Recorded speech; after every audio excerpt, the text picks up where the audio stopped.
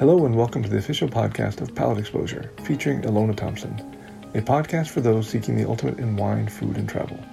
Each week she interviews winemakers, chefs, celebrities, and a variety of guests that shape the way we enjoy life.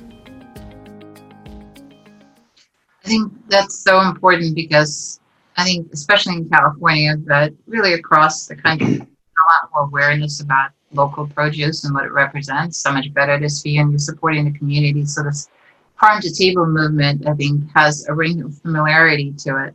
However, the cocktail part of it, meaning, farm to cocktail glass, is not quite as acknowledged.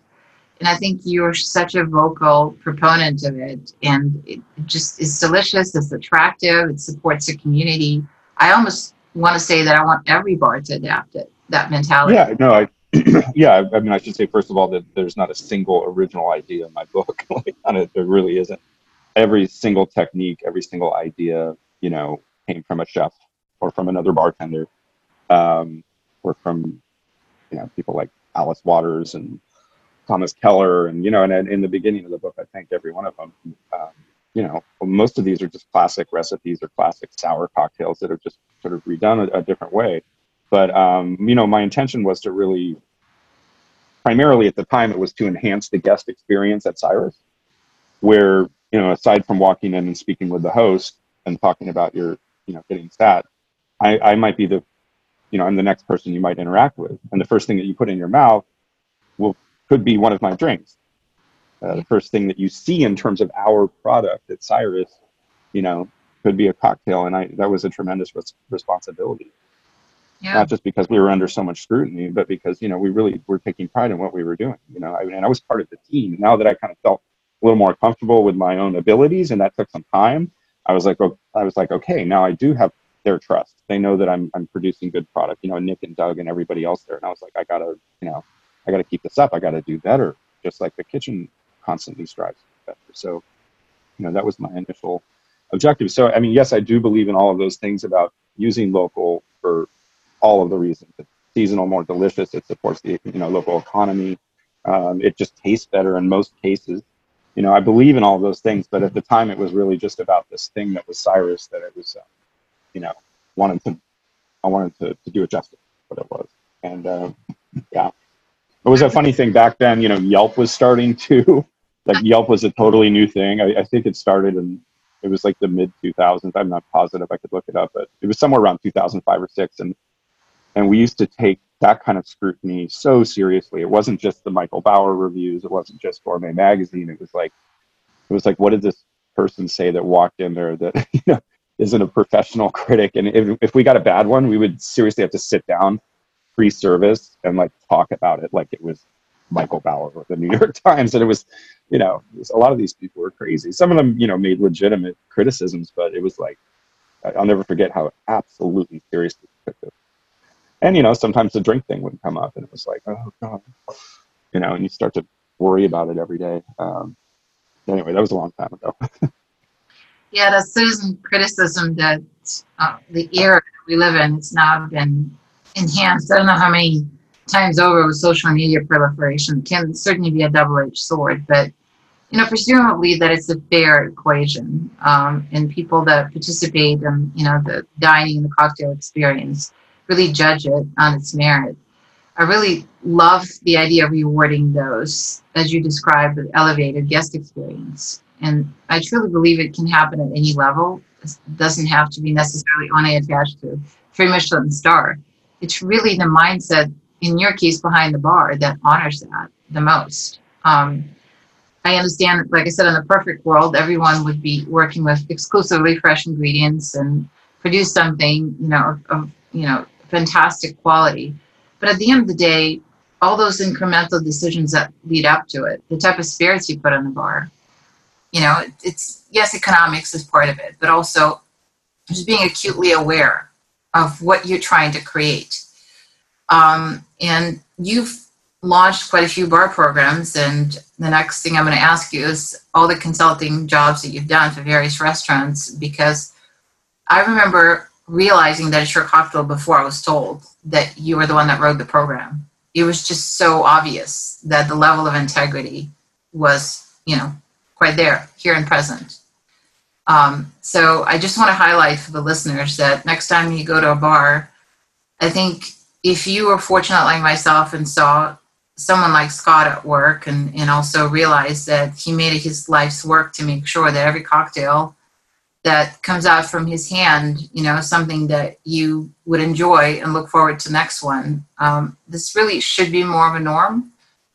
And I think as consumers, we should think about, what we can do in our part to make sure that this partnership happens. I think we need to be more vocal and request, things that we want and that would make us happier. Yeah. I mean, I can tell you, we're all hypocrites at times, given the fact that I've been furloughed from both of my full-time jobs, which were serving as the beverage director for Meadowood Estate Events and working as a brand ambassador for 209 Gin and the Splinter Group whiskeys. I'm on unemployment right now. I'm drinking a lot of White Claw and wine out of the box, just because I'm on a budget.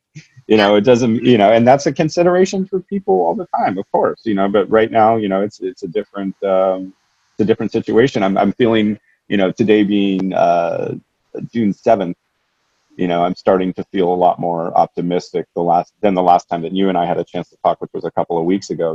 Healdsburg itself, the restaurants are open again, the retail shops are open again. People are out, pretty much respecting the rules and social distancing and everything. But I'm starting to see a lot more glimmers of hope. We're all concerned right now, whether if in a week or two things are going to spike again, nobody knows. But it was the first few weeks of this whole thing, I was getting pretty dark about it, because nobody knew how long it was going to last. And certainly that, when you're making decisions at the supermarket and for what you're going to have to drink at night, with no end in sight, you can't get the $40 bottle of local, gin. That's just, you can, but is that practical anymore? No, not really. So maybe what I'm saying is that, when you do have the opportunity to go local, you do it. I think the produce is really essential. Spending time in farmers markets, getting to know farmers. A lot of times those things end up being a pretty similar price than what you would pay at a conventional supermarket. I think that's really, really essential. At least that is where I live. Some people, it might be a different case in other places, but in Healdsburg, the prices are generally really reasonable, for what you're getting. That's a good place to start, But with spirits and wine and things, yes, of course, I have so many friends that are winemakers and distillers, and I love to support them, but it's tough, when you have with the current situation. I have to say, perhaps I'm a bit spoiled. I did spend a lot of time in Healdsburg, specifically. My favorite watering hole became Spoon Bar, and of course Duke's is fantastic. A few things open in the East Bay, and yesterday I had a $16 margarita that was entirely forgettable. It made me miss the happy hour at Spoon Bar very, very badly. And ironically, there was a farmer's market very close to the restaurant, meaning like not even a 30-second walk, where they could have probably procured something interesting for the said cocktail, but it was a spicy margarita, so I should qualify that. Or it was supposed to be. So it made me realize how much it means, when someone really delivering something of value. Yeah. Well, I've been having I'm fortunate enough to live like right on the Russian River in town in Healdsburg, and have a big backyard with kind of a South American style barbecue, in the center of the lawn. And so I've been able to do some awesome, small dinners here lately, which are pretty much social distancing. And I'll do all the cooking of the food, and I just ask my friends to come over and bring wine. And I have a lot of friends in the wine business, and some distiller friends too, but mostly friends that are in the wine business. And that way we're able to share a meal outside. I love to cook. In fact, in my life, I think I love cooking first, then wine, then spirits and cocktails and everything else. So that's been a nice way for me to enjoy local wine from my friends and still get to do cooking, which I love, and still have the social distancing, that essential thing right now. Yeah. No, I mean, I think that if I were to ask you, like you said, you'd probably say you probably just as easily could have been a chef, right? Is that your other profession that you might have? Definitely, absolutely. Yeah, It's never too late, you know. yeah. Well, you are a chef. I mean, you just happen to chef at home. But the entire concept of putting the ingredients together and balancing them out is, in winemaking and cooking and craft cocktails. I mean, that's what the centerpiece is. Everyone talks about balance. Definitely. So, how do you define it? What do you look for? For balance, um, I mean, in food, I think about something like a really fatty, delicious ribeye. What's complementary to that? Um, sauce wise, it might be like a wonderful chimichurri that has lots of red wine vinegar in it, and olive oil, and fresh cut herbs, and raw garlic, and maybe a little pimentone. Something that sort of balances out that fat. Yeah, If you were talking about wine, you would want to have a red wine that definitely had some strong tannins to it, some good texture. Not too sweet, obviously. Something that really could balance well with all that richness of a ribeye. Because if you have a wine that's too flabby, or too light, it's just not going to be too complimentary. You want something with really great structure that's going to hold up well to that. When you start talking about cocktails, if you look at cocktails by themselves, not a cocktail that you would really have with food, but a cocktail by itself, when you talk about sour cocktails, those are really just the trifecta of things that are going on there. You have spirit, you have acid, and you have sugar. Look at something like a daiquiri. You're going to have rum, you're going to have very fresh lime juice, and then usually simple syrup. And the traditional ratio for a daiquiri is like 2-1-1. 2 parts spirit, 1 part fresh lime juice, 1 part sweet.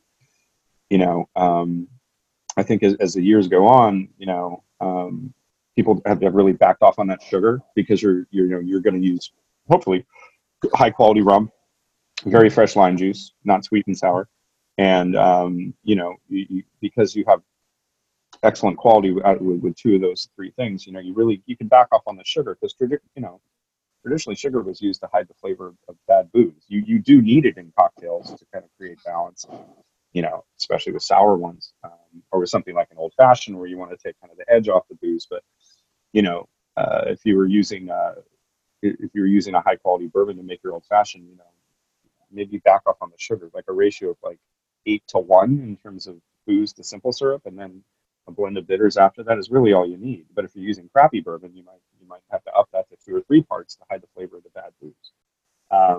But going back to the daiquiri, once you've created that balance, you can start to build things on top of that. A mojito is really just a daiquiri with mint and soda when you think about it, right? You just muddled a little mint in the beginning, and you build your daiquiri, and then you finish it with soda. It's really what it is. If you can get those core 3 things in place, at least with sour cocktails, get that balance right, you can go a lot of different directions there. You look at a whiskey sour, same thing. It's 2-1. I would recommend about 3/4 of an ounce of simple syrup rather than 2-1-1. If you're using good whiskey, fresh lemon juice, then all you need is about 3/4 of an ounce of simple syrup. And you can also fill that out with soda. I like to add Angostura bitters in my whiskey sours. Some people like to shake them up with a little egg white, which creates a beautiful texture for the whiskey sour. There's a lot of ways you can go with it, but really, first of all, use a jigger when you're making cocktails. If you want to eyeball your martini or eyeball your gin and tonic, use 1-2 ingredient things. That's fine. But once you get into multi-ingredient cocktails, you really want to measure it, not just so that you're consistent, but also so that you can think about what you're doing and make adjustments, and then be consistent with what you think tastes good, whether you're a home bartender or a professional bartender. So yeah. No, it makes a ton of sense. So hopefully we'll get to go out again soon. I think most of us are chomping at the bit, and it's finally happening. So in terms of the conversation between the patron and a bartender, I keep thinking about what right questions should we ask? I mean, when we're asking for a beverage, how can we enhance our own experiences with your help? Well, I mean, it depends on what you're curious about. If you're curious about everything, that's one thing. But if you we're curious about a particular spirit, for example. I know it can be daunting for a lot of people to walk into a liquor store and take bourbon, for example, and there's just this wall of brown liquor, and it's like, I don't know what to get. And there's shelf talkers that are screaming at you and things on sale, and it's like, and that's an investment. You're spending, 10, 20, 30, 40, $50, whatever it might be on a bottle or more. And if you end up not liking it, it's like, what do I do with it? I think that when we are allowed to go back to bars, being able to have a flight of liquor is a wonderful thing. And I think any bar worth its salt will provide that for you. Obviously the bars that are focused on agave spirits, I'm sure they'll do those for you there. There's a lot of whiskey bars, speakeasy bars that'll set it up for you. Even if it's not on the menu, I think you could just ask, be like, hey, I want to try 3 bourbons. And they'll pour you a half ounce of each or 3/4 of an ounce of each. And then that way you get to try 3 things and avoid that scary experience at the store. If you're a cocktail person, I have this a lot with young bartenders at Meadowood. I get these like 21-year-old youngsters that work with me in the events department, and then a lot of times they'll be like, I want to be a bartender, and it's like, okay, what's your favorite cocktail? And they go, I drink Jack and Coke. I'm like, okay, if you want me to mentor you, if you really want to do this, I want you to start when you go out. Don't order Jack and Cokes anymore. Go to places that are known for cocktails, and don't drink the same thing twice for a while. So look at the menu. If you're planning on having 2 or 3 drinks while you were there, order 2 or 3 different drinks, and then don't go back to that restaurant for a while. Go to another one, and again, try 2 or 3 different things, whatever it might be, and keep a journal, take notes, and then if you come back to me in a few months, and we can have a conversation, we can start talking the same language. Absolutely, I'll mentor you. You want to be a bartender? I would rather have somebody that's young and hungry and curious and really. Obviously, to be a bartender, I think you have to have somewhat of an extroverted personality to begin with. So that's important. But I want people that are genuinely curious, and I've mentored a lot of people over the I've been bartending 24 years now, and that's I think that's an essential thing. I had people that I looked up to that took the time to teach me about great food and great drinks and wine and everything else. And I think that's a lifelong process. I'm still so, I know very, very little when it comes to so many things in this business. And that's part of the reason why I'm in it, is I love the learning process. I had a funny thing. I ended up going swimming up in the Eel River 2 days ago with some friends. I was up in Potter Valley. And one of the friends of my friends that was up there was this 25-year-old woman who apparently is like studying natural plants. She's gone to 3 different schools to learn about wild plants. And her and I started talking, and we ended up walking over to the side of the river, and she pointed out these things that I've seen so many times before, but didn't know what they were. And one of them was St. John's wort. The other was pennyroyal, and then there was also lemon balm growing, and some other thing called mullein, which I might be saying it wrong, but it's this big, beautiful plant. And these are things that I've seen for years, and I've heard the names, but I never knew that those were wild plants. And here I am, 45 years old, still learning about wild things, and I love that. It's just a huge category. All the categories are huge, whether it's wild things or wine or spirits or whatnot, but just to have somebody give me that little bit of knowledge on a day when I didn't even think I was going to be learning anything. I thought I was just going to get some sun and enjoy the water with my friends. And here's this woman that's like, oh, that's that, and that's that. I was mind blown. It's awesome. So, yeah. St. John's wort on a medicine bottle or some sort of holistic, stuff. But I didn't realize that it grew in California. Now you got me curious. I'm going to actually Google it. So you're right. Lifelong learning and curiosity is super important in anything you do, including when you're at the bar. Get yourself out of the comfort zone. Try something else. Who knows what you'll discover. Speaking of the bar, in your body of work, you had to have tasted so many spirits. It scared me to even think about it. And there's all these choices. What winds up, on the bar and what you work with. What criteria do you use? How do you go about it? Determining what goes behind the bar? What goes behind your bar? Like, of all the whiskey selections, let's just say you have um, an opportunity to buy a dozen different brands for your bar, just as an example, randomly, which brands would wind up on your bar and why? I mean, that's a good question. I think you first of all have to look at the exact demographic that you're expecting to come into your place. You know, the neighborhood local bar is going to be different than the, high-end, fancy new downtown San Francisco bar. Of course, the type of cuisine is relevant. Mhm. Obviously, if you're going to be doing Mexican food, you're going to need to be very heavy on tequila and mezcal and those things. Mhm. It depends on the place, but when you're always going to have some things that people are familiar with. Say you're opening up a place where you're expecting people to buy a lot of whiskey for whatever reason.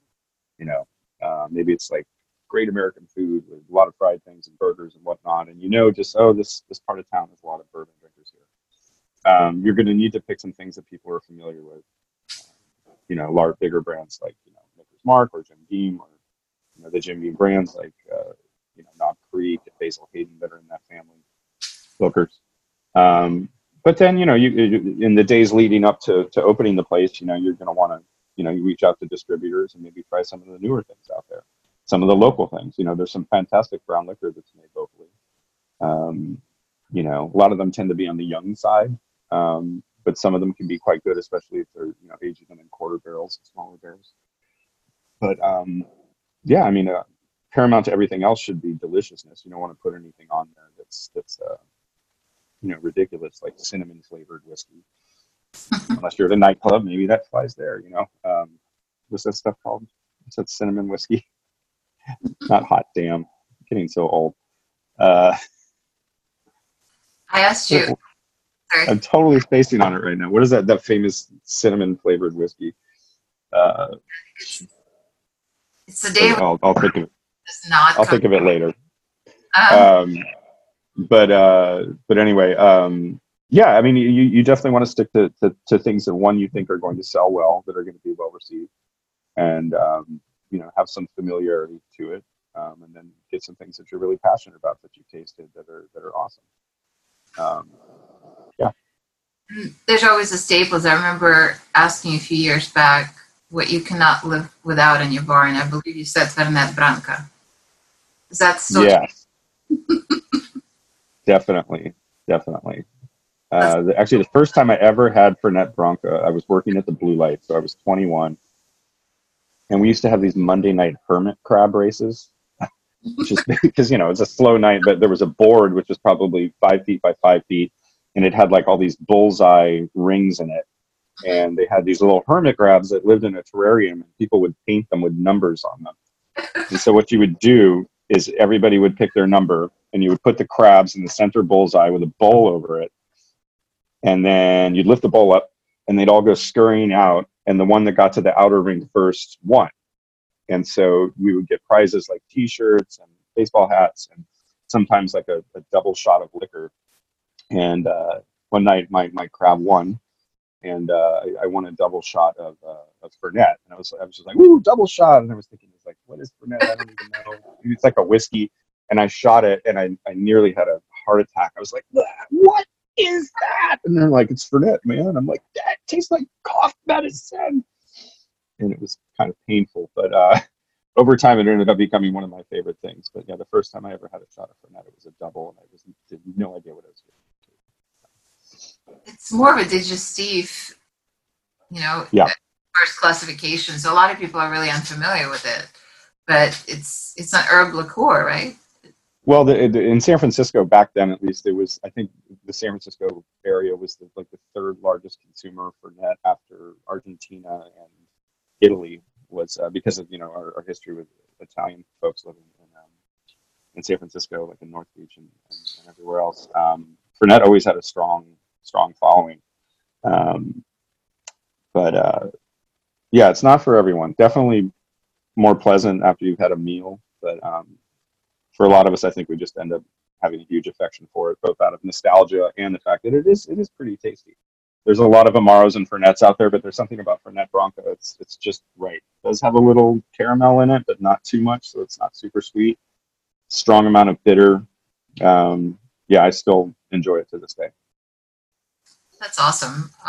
In terms of culture, drinking culture, since we touched upon the digestif, have you noticed any difference? You've had a 24-year career so far. How people drink? I mean, I've often wished that we were more into aperitif, digestif kind of a situation before and after the meal.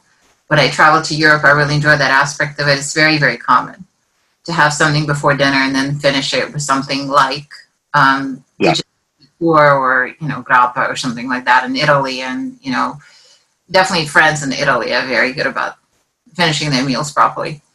What about American culture? Like, how are we drinking? Are we drinking any differently in your experience? Well, I mean, not to bring it back to White Claw again, but that hard seltzer beverage category has just exploded. Yeah. I remember at Bottle Rock last year, so this is about 13 months ago, there was that stuff Truly out there, which is a hard seltzer, and I was like, what is this? I don't even know. And they're like, it's kind of like Zima. And I was like, oh, Zima from the 90s. It was like malt liquor and soda. It's like, I actually remember kind of liking that. That was nice. But, basically that type of hard seltzer started coming back just about a year ago. And then, or at least that's the first time I noticed it. And now you go to the supermarket and it's just like, there's like a whole section devoted to it. There's like a dozen different brands. There's some local ones. Even there's ones being made in Sebastopol right now called Fix, which is actually pretty tasty, all natural ingredients and whatnot. That's a new thing. But you could also say that with cocktail programs, the sort of refreshing lower ABV type of cocktail, the Aperol Spritz type of thing, that's become a new thing. It's become a more popular thing over the last few years for sure. And that's something that's been a part of European drinking, for a long time. But I myself, I love, like Italian vermouth and soda. I think it's fantastic. I usually jack it up with a little bit of Angostura bitters just to give it some more flavor. But, it's something that helps you keep your wits about you, at least in the early part of the evening. You're just having a lower alcohol, very refreshing. Cocktail with lots of ice, maybe in an oversized glass, and that's great on a hot day. That's a great drink. Do you attribute it to kind of a generational shift that the millennial demographic prefers low alcohol, more refreshing beverages, as opposed to older generation that kind of went for the maximum impact with martinis and old fashioned and such? I mean, I think if you asked me if I had a favorite drink, I don't think I could give you an absolutely, certain answer. I think it depends on where you are, the time of year, the place that you are, and all of that. If I'm in New York City on a cold winter night, yes, I'm going to want something that's boozier and stronger, like a martini or Manhattan or whatnot. If I'm in New Orleans, New Orleans is one of those places that doesn't really matter. You're always going to want to have a Sazerac or an old fashioned or something. Or a French 75, but think about a French 75. That's it's got its core little base, and then it's filled out with sparkling wine. That's also a very refreshing cocktail. I like mine on ice. When you go to Arnaud's, that's usually not how they serve it. But I remember when we did the Napa Valley Wine Auction last year, we served 1,000 French 75s over ice within 1 hour to all of the guests as they were arriving. And I kind of did it my way. I put a little absinthe in it and put some flowers and mint in it. But, it was a French 75 over ice, which was perfect. It was 95 degrees. We served it in huge, oversized stemless burgundy glasses. I think it was the appropriate drink. But, going back to what I'm saying, it's depends on where you are, what time of year it is. I love a great gin and tonic, like a Spanish style gin and tonic in an oversized glass. That's a little boozier, but you might spend 45 minutes or an hour drinking it. It's right drink at the right place. Well put. And I'm still marveling over your comment about serving 1,000 French 75s on ice at Napa Valley. How in the world are you able to achieve this? I mean, the consistency and the timing of it. The conclusion of this interview can be found in the next podcast, already available for your download. Thanks again for tuning in to the official podcast of Palate Exposure, featuring Ilona Thompson.